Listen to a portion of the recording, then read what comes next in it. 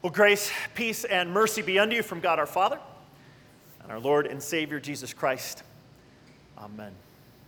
As we get started here, not only we're going to be in 1 Thessalonians, but for those of you who have your Bibles with you or another tablet, just kind of keep in the back of your mind, we're going to be in 2 Timothy chapter 2 here, or chapter 1 here in a little bit as well. So I just want to kind of set you up for that. I love this right here at the end. We thank God because when you received the word of God, which you heard from us, you accepted it not as human word, but as it actually is, the word of God. I got to tell you, that brings great joy to my heart, reading that, knowing that as your pastor, there are times where I sometimes look out and I go, is anyone there? Anyone listening? Anyone here today? Bodies are present, minds look engaged on something else. Sometimes I want, do they hear it? Do they know it? Do they know this is God's word? I tell you this in our new member classes, those of you who have been to those classes, I picture myself up here preaching with a chair turned backwards. I'm kind of leaning in it, backwards, forwards, and I'm kind of sitting, I'm going, man, I studied this week, and this is good stuff, and I've got to share it with you, my friends. That's honestly how I view the word of God, and it's not my word. It's not. We had a funeral on Wednesday for Tim Breck. Battled colon cancer for 8 years. Yeah. 8 long years. As full as the sanctuary is right now, and for those of you that came in a little early and you don't know how full, just go ahead and turn around right now and stare at the people at the back just so you see how full it is, okay? I just want you to know how full it is in here. This is light compared to the funeral service Wednesday. We were cram-packed just like last Sunday for Easter. And it was awesome to see the families that came to honor Tim's life and to worship Jesus all at the same time. I had someone come up to me afterwards and they said, wow, you actually preached like you actually knew him. I said, I did know him. I was like, I know Tim. I paused for a minute and I said, well, to be honest with you, it's easy to preach when you've got good source material. And I think that way every week when I preach the Word of God. If I were making this stuff up, I would get tired and weary of it a lot. But there's a plethora of God's Word to share with you. And it can't ever come out enough. I tell Mark all the time, look, could we just do like 2 songs? Because I feel like a 25 or 30 minute are coming on. And he was like, no! We got 4 songs, we're doing 4. And I'm like, it's communion, we're going to commission Stephen ministers. Like, that's it. Y'all are just staying till 11, okay? We'll just tell the third group, wait. Of course, they won't have any parking spots.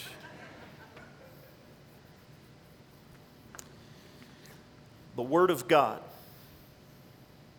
It actually is. The very Word of God, which is indeed at work in you who believe. This is what makes my heart feel exceptionally well. I know that the Word of God is actually at work because I see it producing fruit in you. I hear about it, you email it, you share stories of your neighbors. I meet your neighbors. I meet people that you're actually impacting with the gospel, which means many of you are being bold in your inviting. And I don't just mean inviting to church. Most of the stories, in fact, you haven't invited very many people to come to church. That's not the issue. It's that you've invited them to do life with you. It's that you've invited them to come over to your house and share a glass of wine or a meal. Or you've invited them to share with maybe the study that we did during Lent. And you said, hey, you don't have to come to our church. You don't have to listen to our pastor. But we're gonna study this book and we're going to read it together. You've actually been inviting people to Bible studies that you attend out in the community. One gentleman shared with me this week, yeah, I've actually invited 3 of our neighbors over to come over Wednesday night.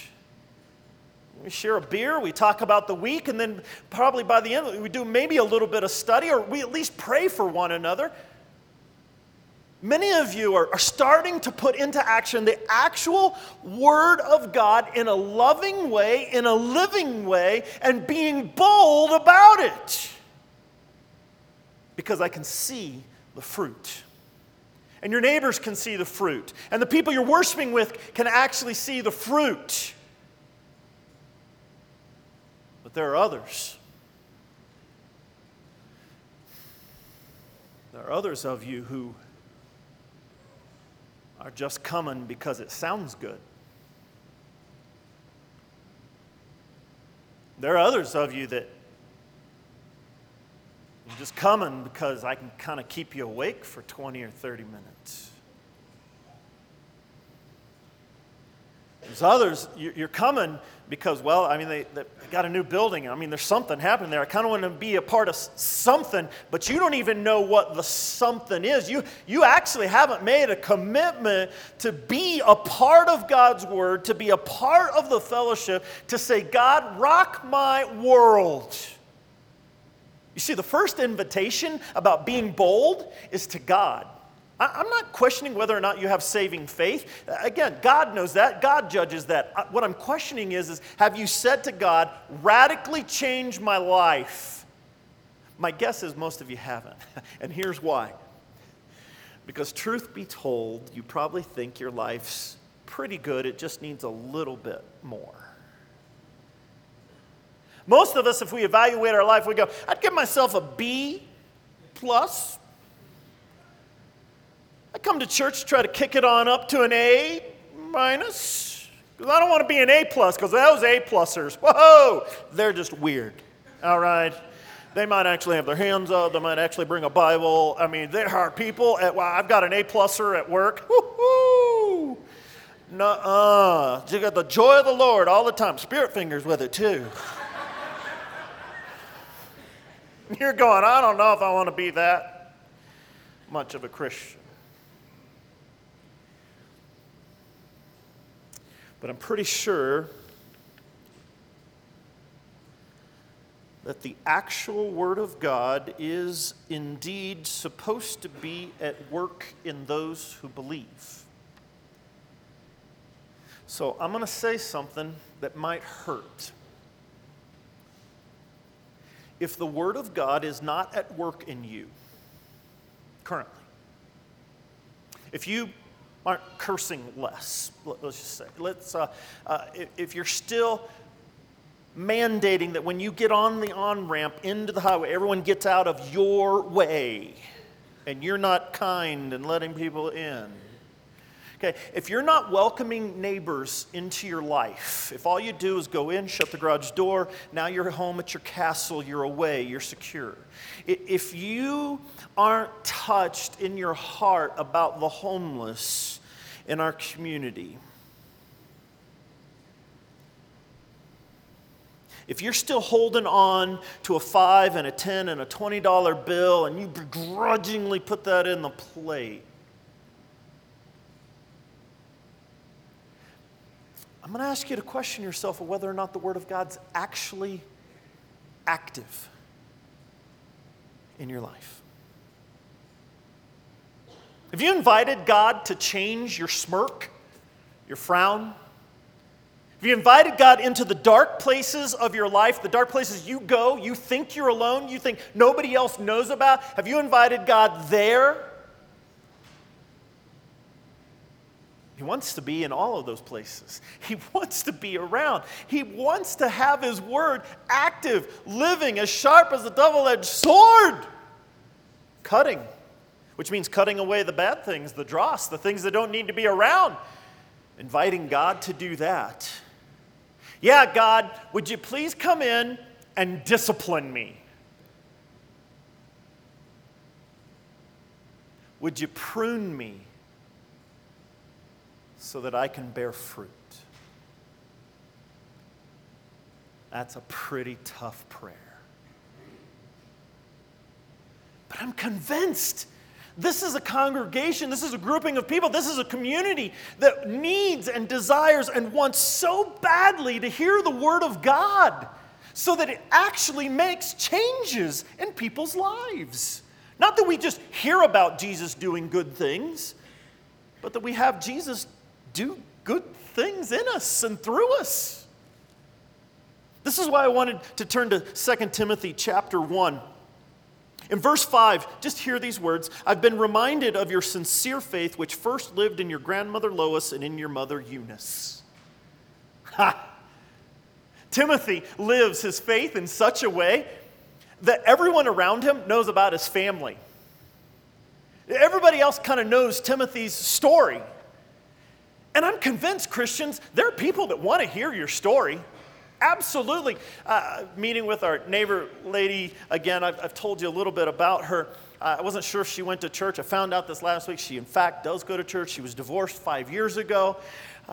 This is the lady I helped clean the driveway off when the snow comes in. Well, after the last snowstorm, her car high-centered, so it was half the car in the driveway, half hanging out in the street. And so the next day, after kind of everything went away, I went back out, and I'm kind of doing the sidewalk, and it was that wet, heavy, yucky snow, right? I mean, this is like back-breaking, really moving snow. So I tell Cooper, hey, go get the shovel. We got to actually dig, Miss Denise out. And so I'm digging under the car. I mean, it's everything I can do to get this car out of high center and get it out. She comes in, oh, Dave, which you all know my propensity and just love to be called Dave. But that's my neighbors call me Dave for some reason. And Dave, she gives me this big hug and she proceeds to talk and to share, right, about her life and day. And I mean, it's like I got a Monday, Thursday service to get to, okay? I'm preaching. I got to go. We're talking. We're sharing life. And she said, now, I just want you to know, John would have done this. John's her new boyfriend. But he just did the driveway, and he left it out here, and so that's how I high-centered. Oh, I'm going to call John right now. It's like, you don't have to call John. That's all right. John, the pastor is over here doing what you could not do. And I'm like, no, don't do this, And then she's kind of keep going, and all of a sudden she's like, well, I know you know that John's truck is over here some nights. I was like, I didn't say anything, okay? So I just want you to know he sleeps in a different room, okay? And I said, that's cool. I said, I wasn't going to say anything. She's like, well, I told John he better watch it because the pastor lives next door.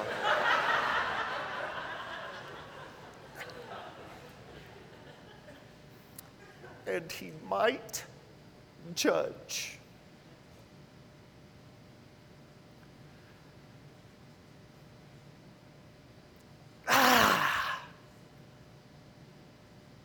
I thought, have I been that way that she would think that? Have I said anything in the past to make her believe that I might just judge right off the bat and not give her the benefit of the doubt? I thought, Christians, that's why we've lost our witness. Because our boldness is only seen in how we come at people with the law. We're really good about knowing the 10 Commandments, and we can point out sin with the best of them. But I have never known an adult convert who said, yeah, my friend really called me an evildoer and a whoremonger. And I just wisened right up and just said, please, I got to have Jesus in my heart. There's never been a grandkid, grandparents. Never, that I've known. When you shake your finger at them and tell them they're not living their life right, you better get to church. I don't know a single grandkid that has come to faith with that.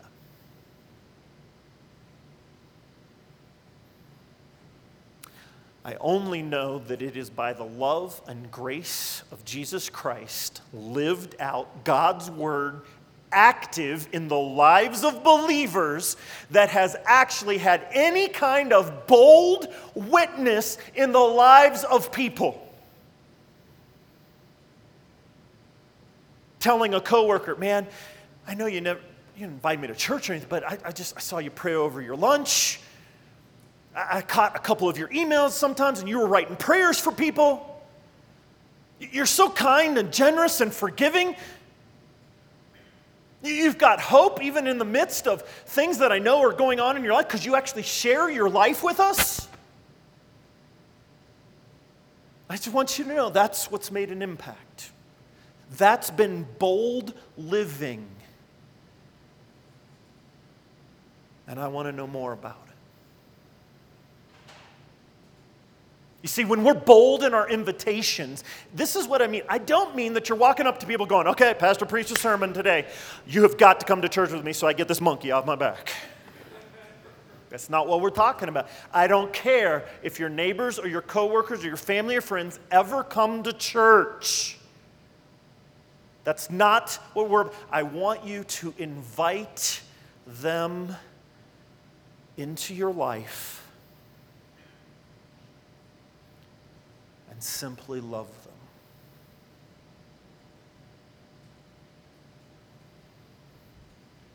We have some kind of permanent visitors that are not yet family members of Family of Christ here yet. They've been coming pretty regularly for the last couple of months, and their young son is friends with my son, and they ride the bus with the kids. And the young boy was over this week. And I'm going to tell you, this is how easy it is. This kid is awesome, okay? He's 5 years old. He's a kindergartner. And I'm cooking dinner, and it smells really good, right? And the kids are running through the house, okay? And he stops in mid-sprint, all right, and goes, I'd be more than happy to eat dinner with you today. And I was like, I bet you would. You know, if you've got some. I was like, that is pretty dang bold. I said, it's not going to work out tonight for us, okay, but maybe some other night. So I texted his dad. I said, hey, your son's on his way home. We're getting ready to eat dinner. I'll have him over sometime. In the weeks ahead. And the dad goes, did he invite himself over for dinner? And then it says, he is Italian. He does like to eat. Why is it that we've lost a 5-year-old's ability to simply invite ourselves into the lives of other people? It's because we've grown up, and as adults, we think it's wrong. I don't want to impose. I don't want to intrude. Yes, we do. We want to impose and we want to intrude because this is what the gospel does. It intrudes. For this reason, I'm reminded you to fan into flame the gift of God which is in you through the laying on of my hands. Fan into flame. Why? Because we're meant to be alive and bold. For God did not give us a spirit of timidity, but a spirit of power, of love, and of self-discipline, which means we have been given by the grace of God the ability to live out God's word. I don't mean perfectly each and every day, but we get to at least live it, read it, mark it, inwardly digest it. Bold. Because our neighbors are our neighbors, our friends are our friends, our coworkers are our coworkers for a reason. God has us there for them. If we do this right, we'll never have enough parking spots. We'll never have enough chairs.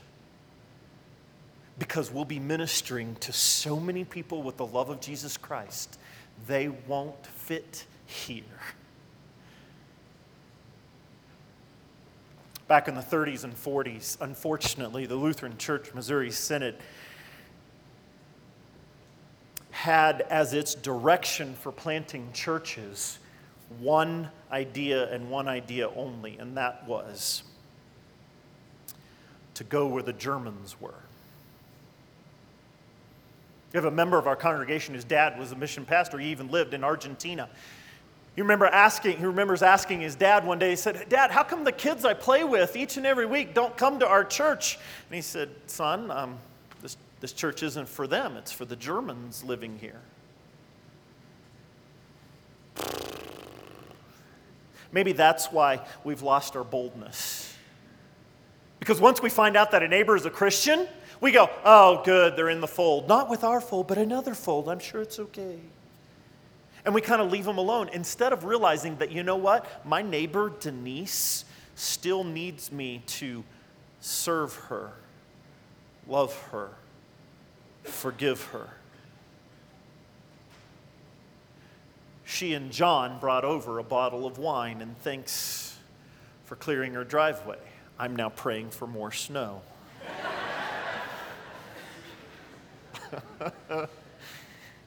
You get what I'm talking about? A spirit, a power, the Word of God, active, living, moving. Being bold is not about changing your personality. Being bold is saying, this is where God has me, and I'll choose to live it in honor and glory of Him. And I will put back the things that keep me from going there. If it's sin, then confess sin and move forward. If it's the fact that I'm tired, then I don't care. Go to bed early. Exercise, do something, walk alongside somebody that will push you and shape you and mold you. I'll give you an example. I'm going on a trip at the end of June. It is an adventurous trip. The group of guys that I am with, they're nuts, okay? The first day, we're going 16 miles. This is stupid. Nobody does that much mileage in one day. We're going to be cold, wet, and tired because we're in the Slot Canyons in Zion National Park in the Narrows. For crying out loud, who plans a trip like this? My friend Mike Gegline sitting right here in the front row, okay? He didn't know I was going to talk about this today, but it fits. You know why I'm working out? Because this man's a stud, and if I don't hang with them, all right, I'm going to be made fun of for the whole rest of the summer. Maybe that's what we need, a little good positive shaming as Christians.